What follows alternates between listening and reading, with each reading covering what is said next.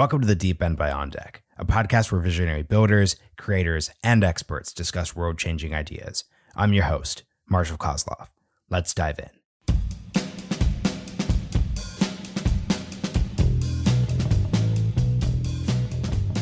I think that there are other avenues outside of DeFi that are easier even to onboard, right? Like the whole rise of like gaming and the metaverse, right? This play to earn, which is where you don't even need money to participate in the ecosystem, right? You can log on to a game. I guess you have to have some money because you need internet and a computer, right? But I don't need to like on-ramp dollars, right? So you can like play these games and you can earn rewards in their native tokens, right? And then you can take those tokens and move them to, trade them for some other type of token, right? And I think that that is like another big step in onboarding and getting more people involved in the ecosystem.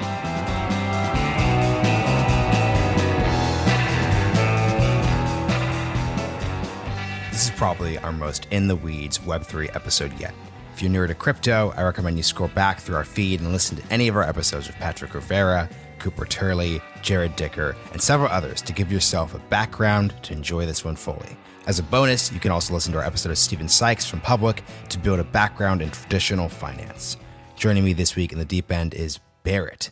I introduce him by his first name only because, like past guest Bored Elon Musk, he's operating relatively pseudonymously. Barrett is one of the core contributors behind the Cypher Protocol. Cypher is a futures protocol built on the Solana blockchain that wants to bring a new set of traditional finance opportunities to decentralized finance. They are doing this at a time when crypto users are quickly acclimating to concepts and tools traditionally used by Wall Street. We discussed this collision of crypto and Tradfi, what a synthetic good is, the analogs for IDOs and pretoken markets, and end with a discussion on the cultural differences between Web 2 and Web 3 companies. A quick note, another core contributor to the Cypher project, protocol named Izzy, had originally planned to sit in on the episode recording just to listen. But after she chimed in with an interesting aside to Barrett, we decided to actually bring her fully on stage into the conversation. So you may or not hear her at the beginning, but we're thrilled that she joined to provide the nuance that she did.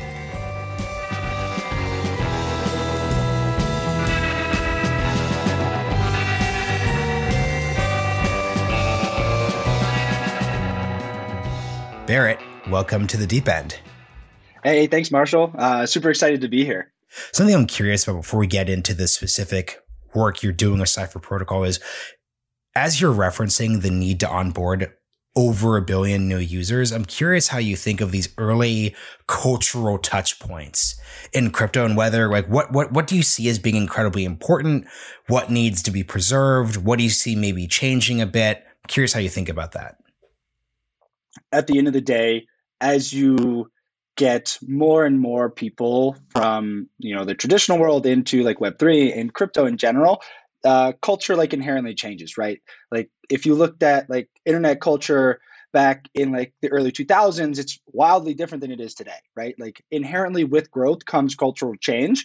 I think that there are always like principles that will be around for the long term, kind of like that pseudo-anonymity and a little bit more privacy than you have in like Web 2 world. I think that that's like something that's like really fascinating to me, is like showing people that they have the ability to, maintain more privacy and some like cool things out of like the crypto like ecosystem is like helping people like monetize their data, right? How like Facebook and Google and all these big, companies just fallen. I mean, like it's freemium for a reason, right? They take your data, they do whatever they want, they sell it, etc. Whereas I think that there are some really cool trends, like from Brave, the browser, where you can like block. You can like turn on their rewards like system, and they will actually pay you in their native token, which is BAT, to like allow for platforms to utilize your data, right? And I think that I think the ethos of like giving power back to the people and like democratization will always be there in crypto, no matter how many people join the ecosystem from like the traditional world, right? I think that you will still have anons and pseudo-anons, maybe lesser to an extent than we do today, just because the ecosystem, albeit big, considering where it was, 3 years ago or even like 10 years ago, right? it's still like relatively small comparative to a lot of, bigger industries that have been around for a long time, right?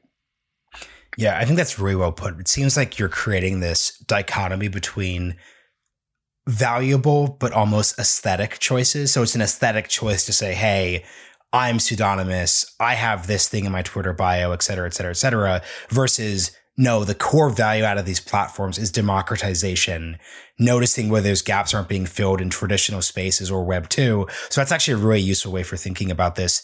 Now, speaking of the Web 2 to Web 3 bit here, we were talking before, and I'm going to ask you to onboard me through the vehicle of Cypher Protocol, obviously what you're working on. But the key issue to remember with me is I skipped Tradfi. I'm not even onboarded onto that. I am relatively new to crypto. So within that context, I'd love for you to just explain what you are building a Cypher Protocol in the context of treating me as that next billionth user who needs to be brought online. What Cypher is a synthetic derivatives protocol allowing for people to trade financial exposure to a variety of assets, right? Now, what I mean by synthetic just is that you don't need the actual underlying asset locked into the protocol to create some exposure to it, right?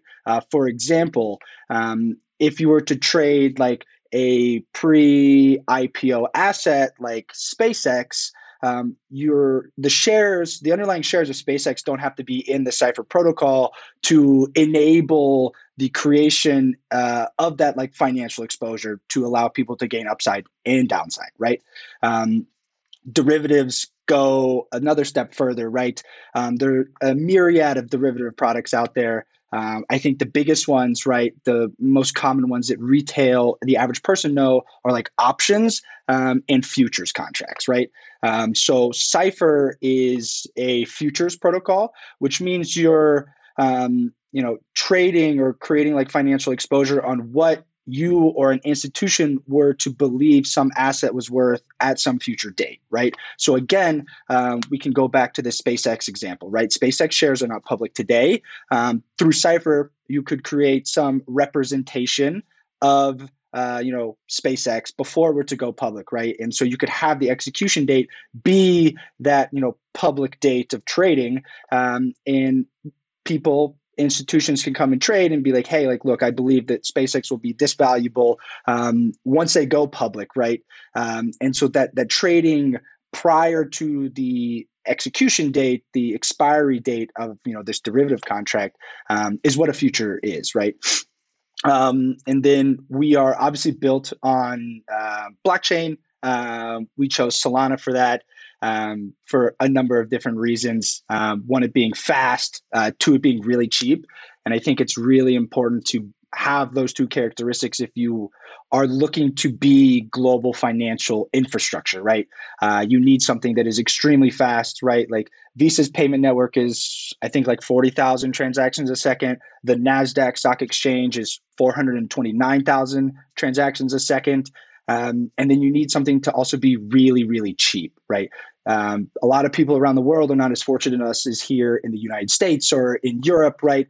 And potentially eating, gas fees that are, 20, 30, 50, et cetera, dollars is quite expensive, right? Like even if you're an average person in the US and maybe you have, $1,000 to invest, right? On your first transaction, you just lost, $40, right? That's a significant amount to you.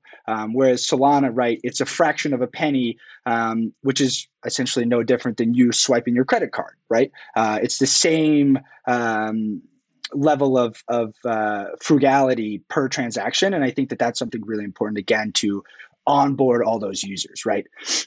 So like cycling back on this, synthetic derivatives protocol, our initial markets that we're focused on are pre-public markets, right? So pre-IDO, pre-IPO, allowing for What's the individuals and IDO? institution. Initial DEX offering. So this is how protocols do a public offering, right?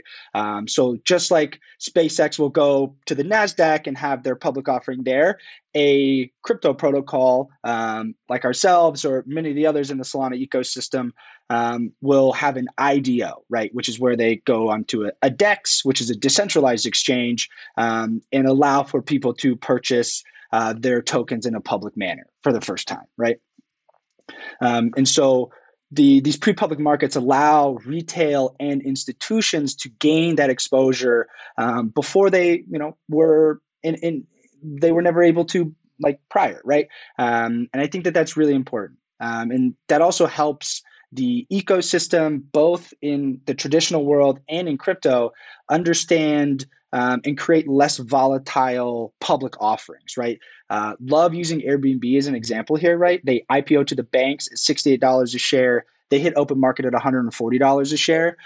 Given the amount of shares that Airbnb issued, they left $3.7 billion on the table, which is over 100% of the amount of capital that they raised in their initial offering to the big banks, right, who are buying it at $68 a share. So through this protocol, right, and having that retail and institution there trading and really bringing that price discovery forward, you can help facilitate, better public offerings, allowing companies like Airbnb to capture more of that value that they do deserve because they are the ones that took it from the idea to a publicly tradable giant that it is today, right? And I think that that goes a long way. And also, again, it's giving that power back to the people because retail has been widely excluded from this area of investing, and it's a really great wealth opportunity as well, right? And again, even a step further, right? We are limiting the types of the protocol itself, right? The mechanisms and way that it's designed is limited to late stage, private companies, Series C, Series D, and beyond. Again, providing like an extra bit of safety to those retail users. Like there's no way Stripe is going to go under today, but yet they can still have, an increase in valuation before the average person or even, some institutions can get a piece of that on their public offering. And I'd love to get into lots of like definitions questions here because there's a lot of like really interesting places we could go with this. So let's just start here. Obviously, this is on a blockchain. You're using Solana. That is the literally Web3 part of this. But a question a lot of folks just tend to have with a lot of these Web3 projects is like, what is specifically at a literal level like Web3 about this? So you're using a blockchain, you're using Solana to quote unquote like democratize this process. I'm imagining there's a way you can do this in like a more traditional sense. So you could change who can trade. You could change like all these like different changes here. So like why if someone is just sort of saying my objective is to increase opportunities for wealth, get more access to systems, why is going the Web3 route? I think that's the best way of putting the question, the way that makes sense to accomplish those goals. Yeah, great question. I think that a lot of it has to go to empowering the community, right? Like giving the people the ability to really drive the direction of the protocol. So, we will be moving into a DAO in the future, once we launch, which is a DAO is a decentralized autonomous organization that is governed and directed by the token holders, right? And so after launch, right, like the token holders are the ones going to go, hey, I, being a token holder, want to trade, I don't know, like Klarna, for example. So they can make a proposal to the DAO, and then the community gets there and goes, let's vote on this, right? Whereas if it was a Web2 company, right, me or somebody else who runs an organization, right, would be able to be like, these are what you're trading and you can deal with it, right? Whereas again, like we really want to help like the people be the new drivers of the ecosystem, right? And maybe, in the future, they don't want to trade pre-IPO assets anymore. And they, don't propose a new asset to trade, right? And then it moves, we're launching other types of markets, again, like pre-token markets. We're looking at like NFT futures, inflation derivatives, right? And so again, like the community can come and propose and be like, hey, like we want this type of asset to be traded, initialize the market programmatically via the protocol, and allow for, us, the people, the token holders, the governors, the drivers, right, to really dictate how something progresses in the future.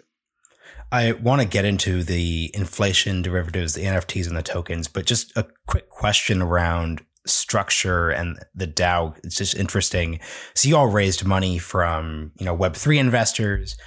Congratulations. How does that work on their end?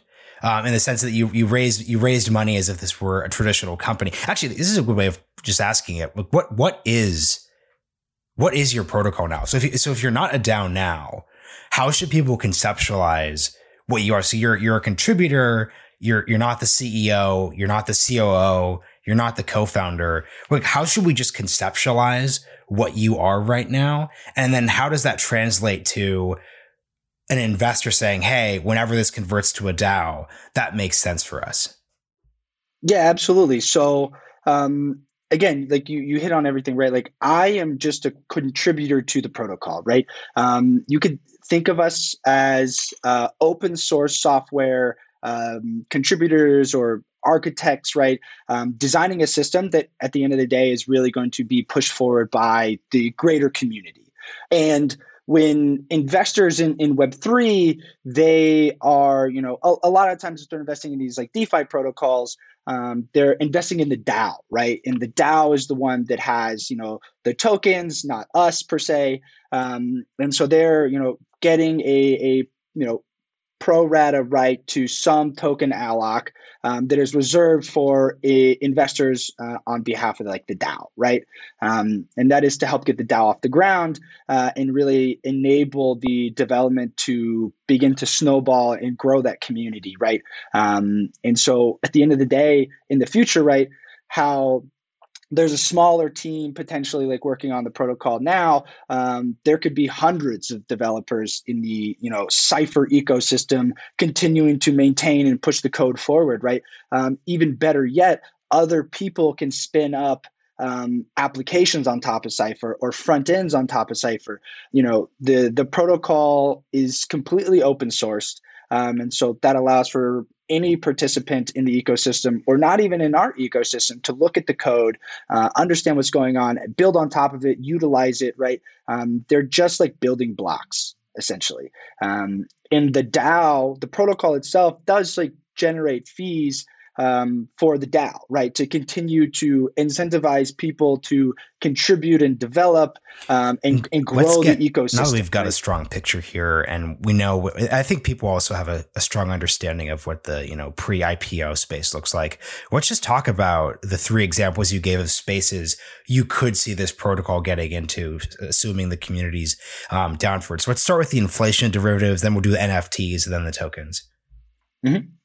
Yeah. So inflation derivatives, right? There are currently people look at like CPI, right? Consumer price indexing numbers that are put out by the government. I think that in today's world, inflation is changing much more rapidly than CPI numbers are coming out, right? Like we're watching it was like 6.2% inflation a handful of months ago. Now it's I think at like 6.5%. Don't quote me. I think it's around there, right? So we're seeing like pretty rapid increases in inflation, and that is, impacting all these products, right? Like the everyday user, the everyday person that's, going to the grocery store, buying gas, right, is getting affected by these, and they don't have a way to really hedge like their exposure to getting paid in US dollars, right? And through this protocol, right, you can give them real time, derivatives that model inflation, whether that is, bucketing, creating, your own bucket of, assets that can, appreciate and depreciate based on inflation to help people understand like what's going on. You could do rental car prices, used car prices or rental properties, right? You can, base them off of government numbers as well, and I think that there's a number of different ways to make something that's really powerful and can be utilized by the average person as well as institutions to hedge in a more real-time way than currently, right? I mean, like retail in general is kind of barred from hedging against inflation per se, and so I think that that's something that's really important, especially as like we're watching a lot of governments around the world print money at a pretty high rate and increasing balance sheets, right? And I don't necessarily see inflation curbing like that quickly. I think we'll see some more of this 5 to 6% range continue over probably like the next year or so, especially with the a nominee again with Jerome Powell retaining his seat at the Fed. Great. So let's do NFTs and then tokens. Yeah, of course. So NFTs are a big craze nowadays, right? Like I think that an NFT is probably like the average person's like onboarding into like DeFi and crypto in general, right? It's a lot of the time it's associated to digital art, these generative pieces. There's like a collection of 1,000, 5,000, 10,000, right? NFTs. And people are like, I like this, right? I want to use this as my like Twitter profile picture, or maybe there's a community behind it, or there's a game that goes with it, right? But now a lot of these NFTs have become really popular and have like real, like massive amounts of value, right?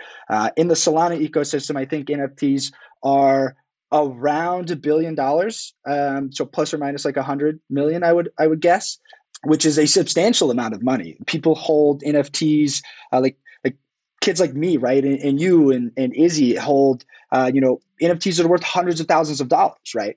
And NFTs can be volatile, right? And so having a derivative product, a futures product that models an entire NFT collection, not just like the floor price, which is like a floor price is just like the lowest listed on like a marketplace. They can hedge their financial exposure, right? So maybe I'll hold an NFT and they're like, I want to hedge a little bit of my risk, right? They could take like a short position and hedge a little bit of that risk, take some money off the table. So they wouldn't experience as much of a downside, but they also don't get to experience that much of an upside as well. And then on top of that, right, like the beauty about like an NFT, right, is that it's a single token, right? So you can't, there are now platforms to like fractionalize it, but by nature, you can't buy like part of, a Bored Ape, for example. Mm-hmm. And so now you have a lot of people getting into the ecosystem that want to have exposure, right? They can't afford to buy, a Bored Ape, for example. And so through a protocol like, Cypher, they could trade that financial exposure to the Bored Ape collection, for example, and get to experiencing that upside as well as the downside risk, right? And so like fractionalization can get you a big step towards like democratizing access to these really expensive digital art pieces, but like a derivative contract can help open up even more access, for example. And then tokens, then the last bit would be tokens. Yeah, and so the IPO markets as well, right? You have protocols that haven't launched a token yet. They're likely to launch a token, and they need to understand what the market is willing to pay for their token when they go to have their issuance, right? And so the protocol can work with other protocols, right, or DAOs to create a market around their future token to bring that price discovery forward to go, hey, instead of listing at a cent, right, and having this massive run up, maybe we list at 5 cents because that's what the market on Cypher said that the people were willing to trade these tokens at and value the protocol at, and have a less volatile IPO, and you're still allowing those retail and other institutions to get in and participate in trading in these derivative markets, right? So again, like opening that access to that price discovery and that private capital market side that has kind of been picket fenced by VCs or extremely wealthy people for the lifetime of traditional investing. Something I'm curious about. I want to go back to the previous just broad objective of onboarding the next billion users. I'm curious, as someone who's building and contributing in the space, what do you see? And this could relate to Cypher, or it could not relate to Cypher. When you try to onboard people, what do you see as like the next steps? Like, what are the actual practical obstacles to actually achieving that goal? Yeah, great question. I think there's a couple of them. I think education is a big one. Easier on-ramps is another big one. And I think I actually would say that those are like probably. Wait, let's go back. Because this is really interesting. What do you mean by education? Yeah, great question. I mean, I think that there's like this could be like a number of different topics, right? So when I think about like education, I think it's educating people about like, hey, what is blockchain? What is crypto? Why do I see doggy coins pumping 1 billion% and people turning from college kids to millionaires overnight, right? To like, hey, like how does this actually provide value to like the global financial ecosystem, right? Like what is a protocol? What is a DAO? And I think that these are like big questions, right? Because I think that a lot of times like there's like stipulation stereotypes around cryptos, it being sketchy, or there are like criminals involved with it. And that's not the case, right? Like there's a lot of people that are building really cool applications out there that are benefiting, that can benefit a lot of people. Like what Aave and Compound and Jet on Solana and Solend, right? These big like lending giants are, allowing for people to take loans out. Right. And I think that that's something that's like really cool, like where it might take me a month or more to get a loan at a bank, right? I could go to Jet or a number of these other lending protocols and take out a loan, right? And I think that that open financial infrastructure is something that is, lost in the general discussion a lot of times when like media is portraying this to like the average person, right? And then I think, more so, right, it's like understanding like, hey, what is a scam versus not a scam? Like, why is this protocol valuable, etc. I think like those are some like big pieces that still need like more education out there, right? And I'm not the person to be like, hey, this is exactly how you make the proper education. But I think that it goes a long way for people like Izzy that are like writing articles, Gabby Douglas. There's a number of other people out there that are writing research articles, blogs to help people understand, hey, like this isn't actually that scary and it's not as bad as it's made out to be, right? By general media. Sorry, did you mean Gabby Goldberg? Yeah, what did I say? Gabby Douglas? You say Gabby Douglas. Yeah, I was gonna say, I was like, well, Gabby Douglas, Olympic gymnast, has made a big career pivot. Oh man. Another user onboarded. We'll keep that in. That was just funny. I was like, whoa, did I miss that? That's a pretty, because like athletes and people getting into investing is really hot. Right? I was like, wow, she just skipped. Just skipped straight in. Gabby, if you're listening, Gabby Douglas, if you're listening to this, DM me. We'll onboard you into crypto. Yeah, and this is why, the reason why I was asking about the education, because something I've just been thinking about, I'd love just like your just generic thoughts on this, is I was thinking back to my first like Web 2 experience. And obviously I was in like high school. I wouldn't have referred to it as that, but someone just came up to me, not came out to me. I was just hanging out and said, hey, like, Facebook is open to high schoolers now. It's pretty cool. It's like it's like MySpace, but it's better. I didn't need to get educated on anything. I didn't know what the word Web 2 was. I basically didn't have to understand effectively anything, any part of that process, other than here's how you upload a photo and make sure you have your high school email address. Mm-hmm.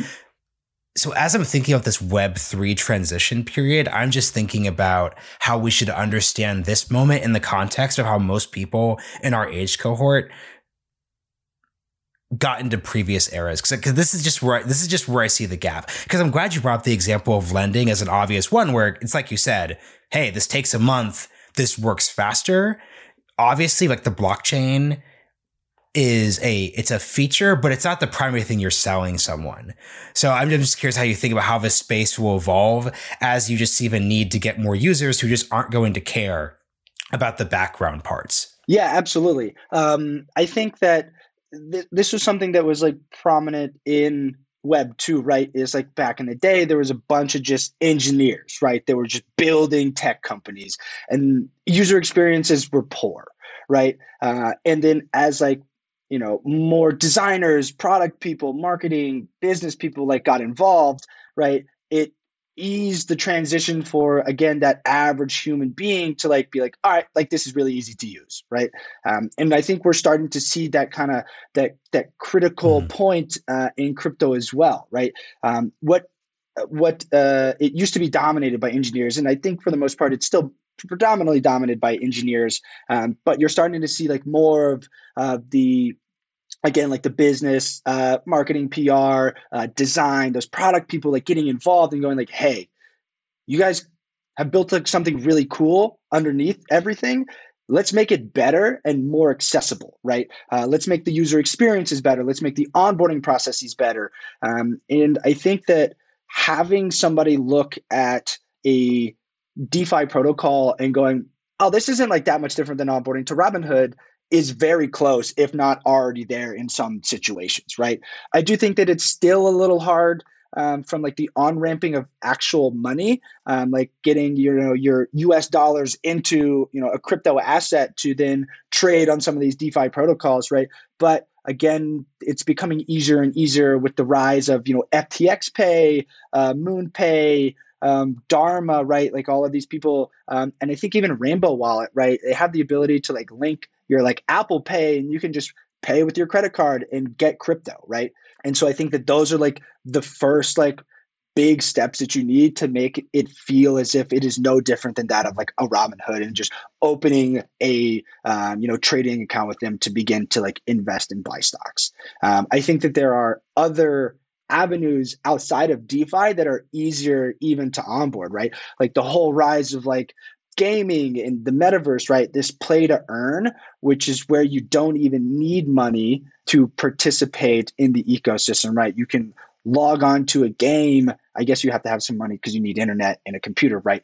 But I don't need to like on-ramp dollars, right? So you can like play these games and you can earn rewards in their native tokens, right? And then you can take those tokens and move them to, trade them for some other type of token, right? And I think that that is like another big step in onboarding and getting more people involved in the ecosystem, because they're like not even having to think about it as in like, oh, I have to start like a trading account, for example.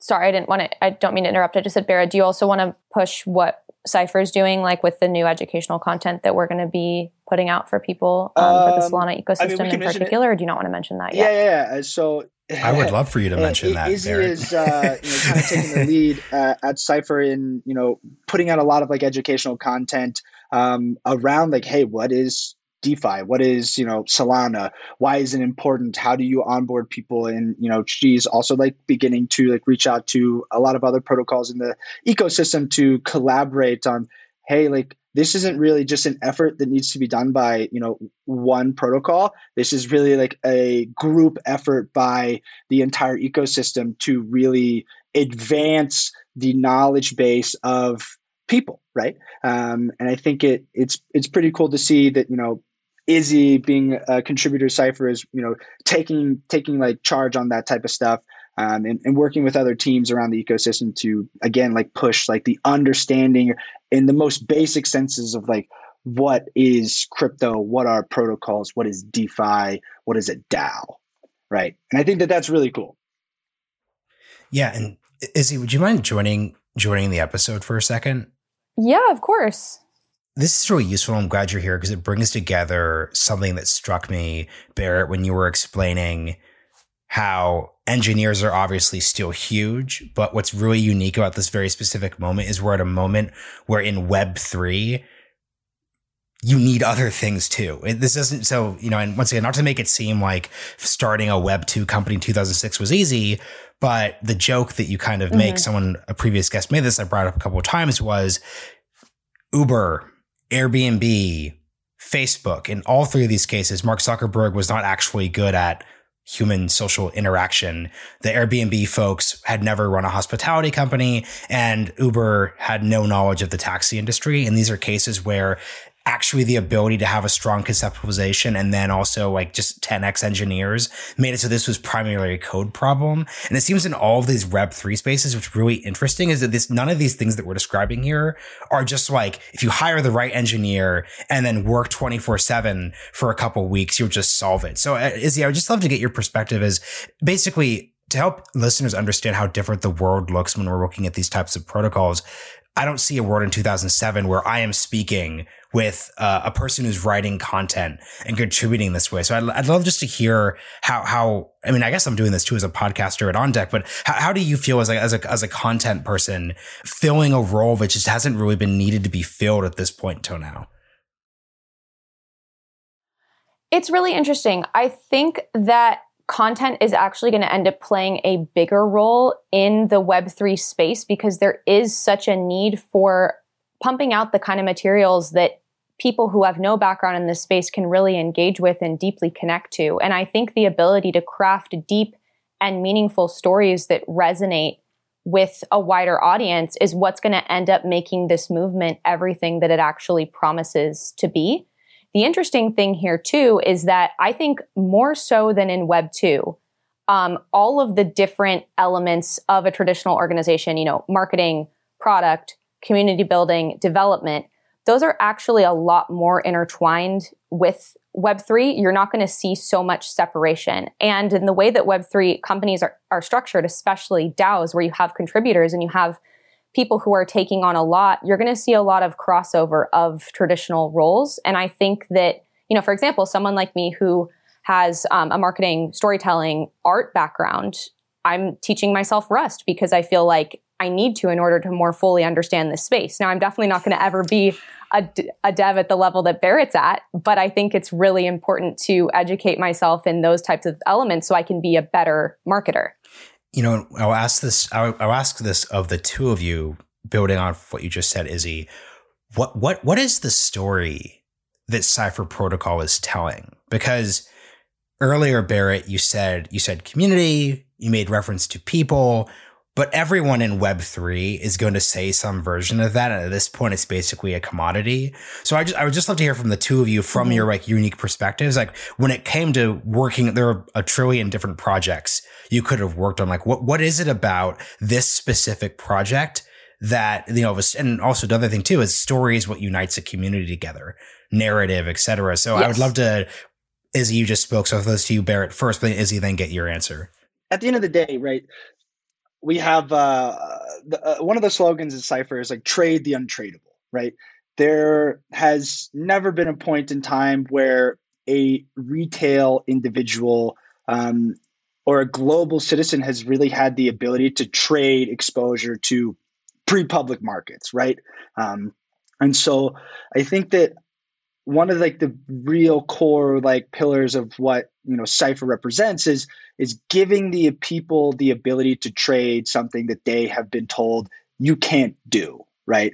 And I am a big believer in the fact that if you are going to allow an individual to go to a casino to gamble potentially their net worth away, why are you going to look at them and be like, you can't invest in a startup, right?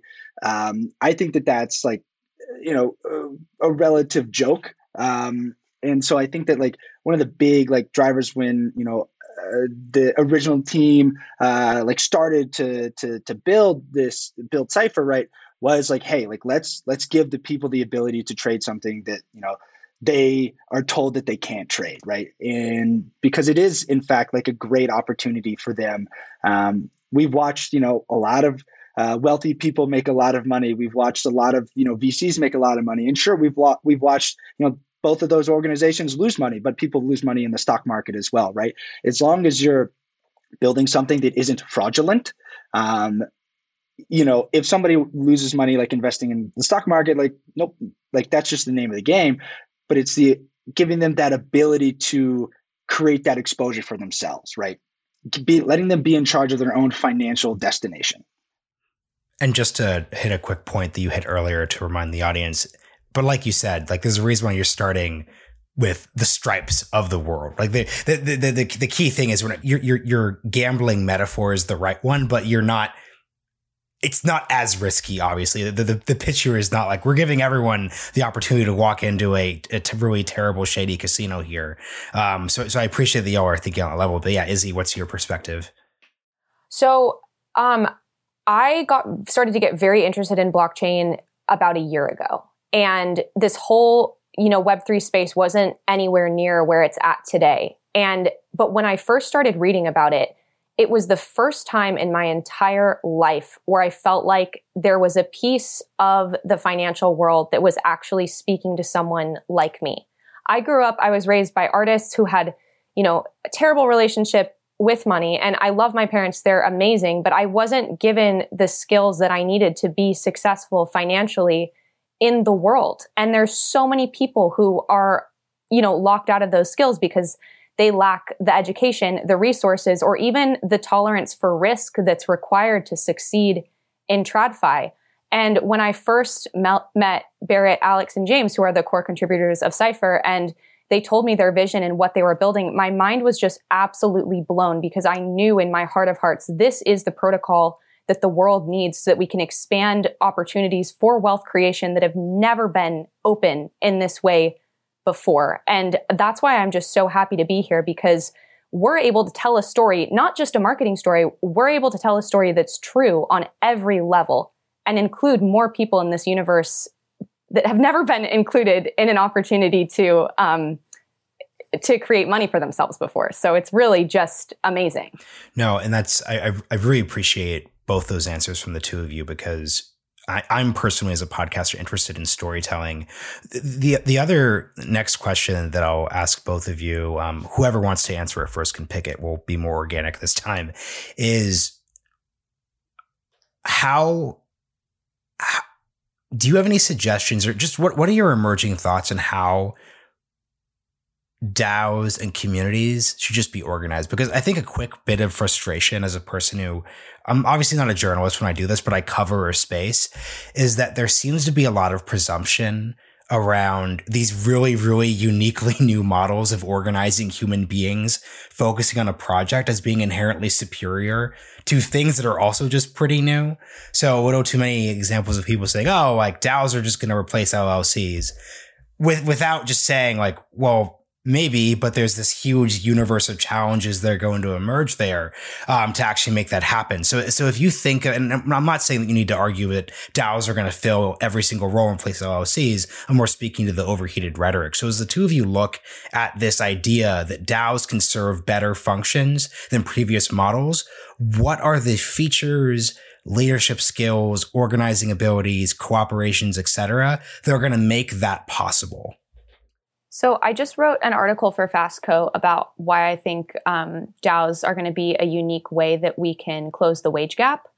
And so first I want to preface this with any new tool or piece of tech that comes out is not going to just magically create world peace. It's going to be the way that we as users pick it up and implement it in our daily lives.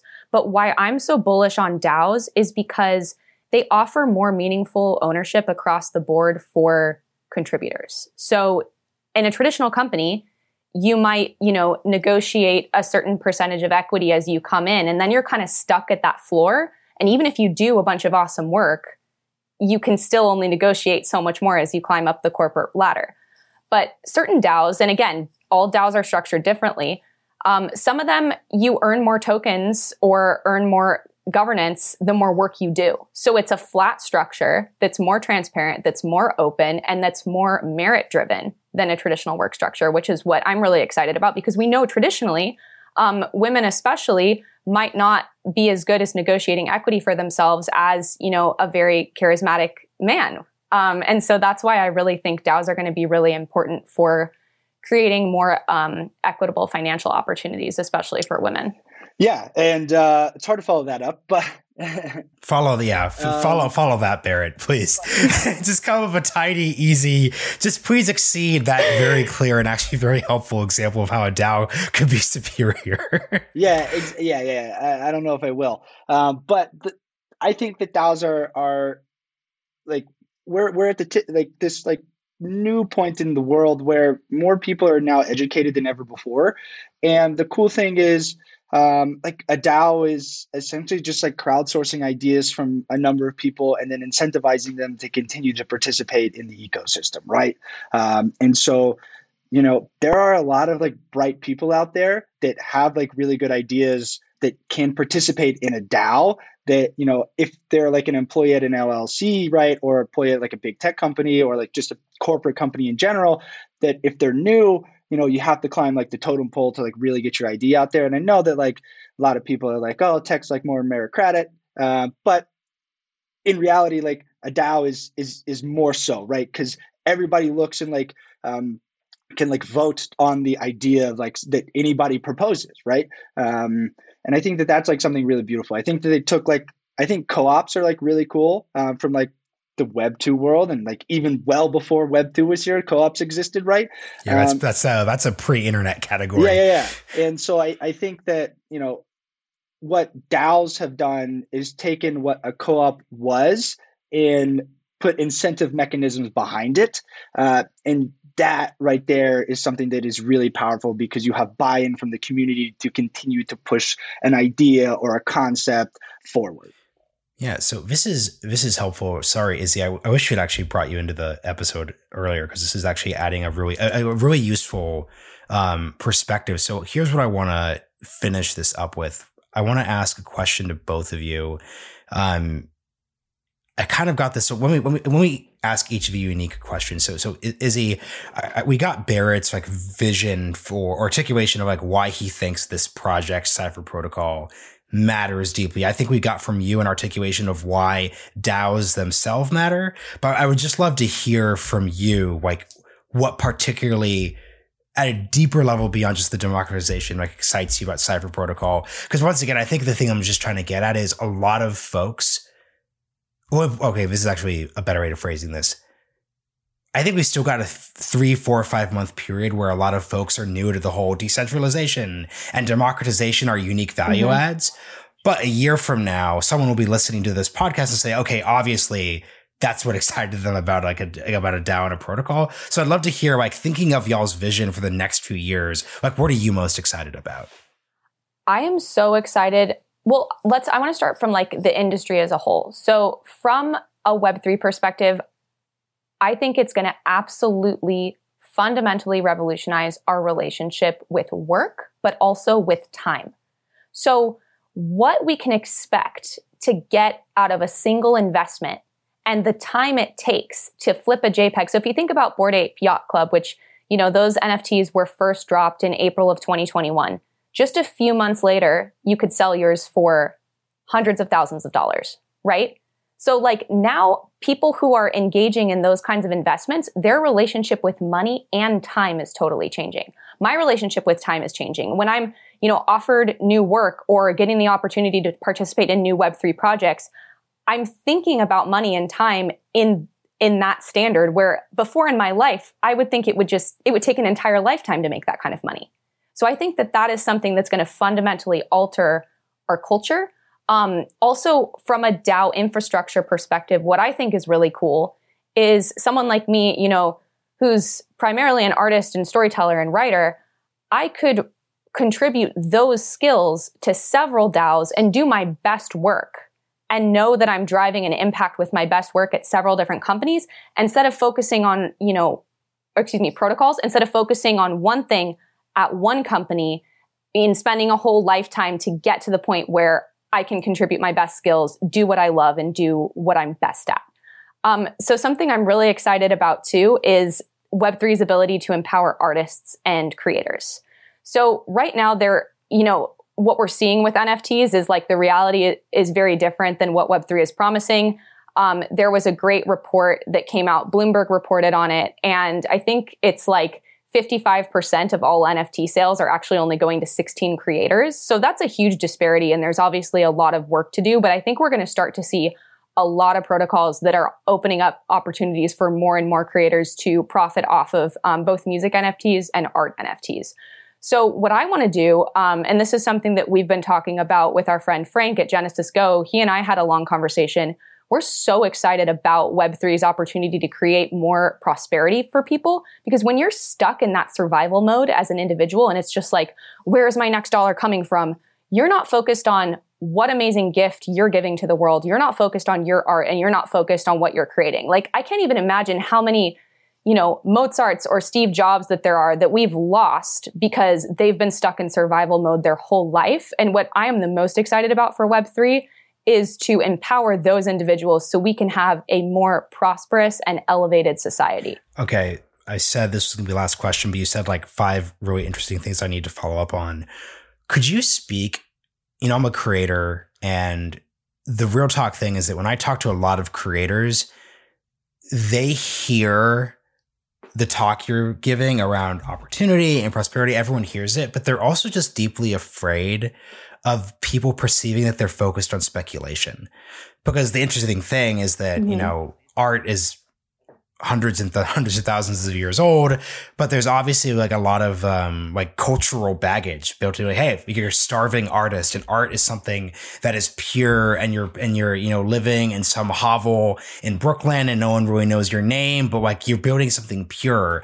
And obviously podcasting is not at the same level in any way whatsoever. But when I speak with other podcasters who are plugged in and are interested, they still feel reluctant as creators to engage in Web3 because they are still personally concerned that they will be perceived not as people who are trying to create like a better, fairer business model, but as people who are engaging in speculation. So like as like an artist who's engaged in these communities, could you just speak to those people? Because like I will tell you, like people don't talk enough about this, but this is like when I'm referencing creators, like I'm referencing like big names that people would recognize that are excited by the story you're telling, but in the back of their mind, they're just terribly afraid of what I just described. So I'm curious how you think about that.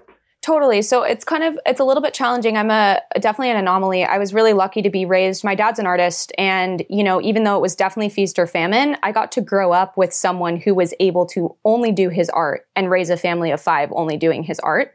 So I didn't really have a fear being a creator in my life of that. I knew it could happen. So obviously that perspective is, very unique because most people I talk to say the exact thing that you just said, Marshall. And I think in order to fix that problem, it's going to be a dual path where protocols are going to have to put out the right educational materials to show how NFTs can be used in a bunch of different use cases. And it's not just going to be selling a CryptoPunk at Christie's, right? There's going to be a lot of different use cases and a lot of ways for a lot of people to participate. So that information needs to be widely circulated, 1. And then 2, individuals need to be open. We need to see that the world is changing very fast, and therefore how we create and the kind of art that we make can change too. And I think the more open we are to that, the faster everyone can benefit from this change. And then very, very well said. And then Barrett, to throw you the last actual question this time. What are you just excited about? Obviously, the press release is out. Your last name is hidden. We're having a good conversation here. You were just in Miami. We were talking about that. Just what are you excited about, like both with Cypher and just like the space in general over the course of the next, basically going until summer, because something that you all have also written about is, we obviously had NFT summer. So I think we're going to go through a literal winter here. What are you excited about basically focusing on? Yeah. I am really excited to, continue to like push Cypher forward on like what products, derivatives, that we can provide, that the community can spin up, right, to be as beneficial as possible, right? I think something that's really beautiful about blockchain and crypto, and I guess DeFi more specifically, is the untethered creativity for financial engineering, right? So I come from like a math and finance background, and so the ability you don't say the ability to design derivative products that and allow for the community and retail to participate, I think is like something really awesome, right? They're like OTC derivatives is like the biggest like monetary value of derivative products, and that has been excluded from like retail forever, right? And even a lot of institutions can't do that, right?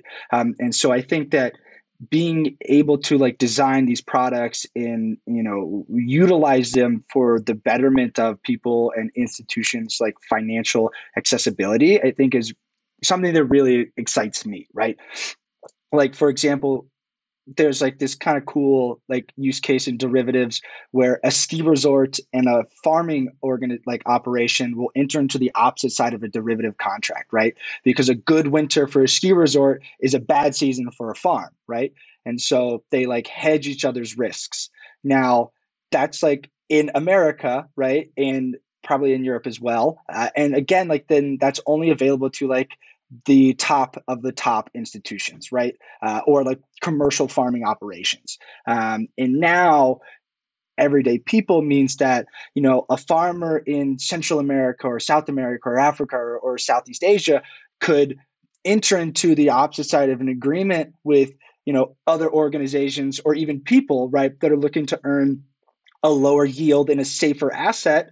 And that's really beneficial and makes the global financial system more beneficial and inclusive than ever before. And that right there is something that like really excites me. And being able to like wedge Cypher in there and help be a platform that provides this type of stuff is something that's, that makes me wake up every day and love what I do.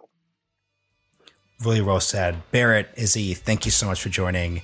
A lot of great writing out there on Cypher Protocol, so I suggest everyone take a look. Best of luck over the coming months. Thank you so much, Marshall. Really appreciate you having us onto the podcast. Thank you so much. This was awesome.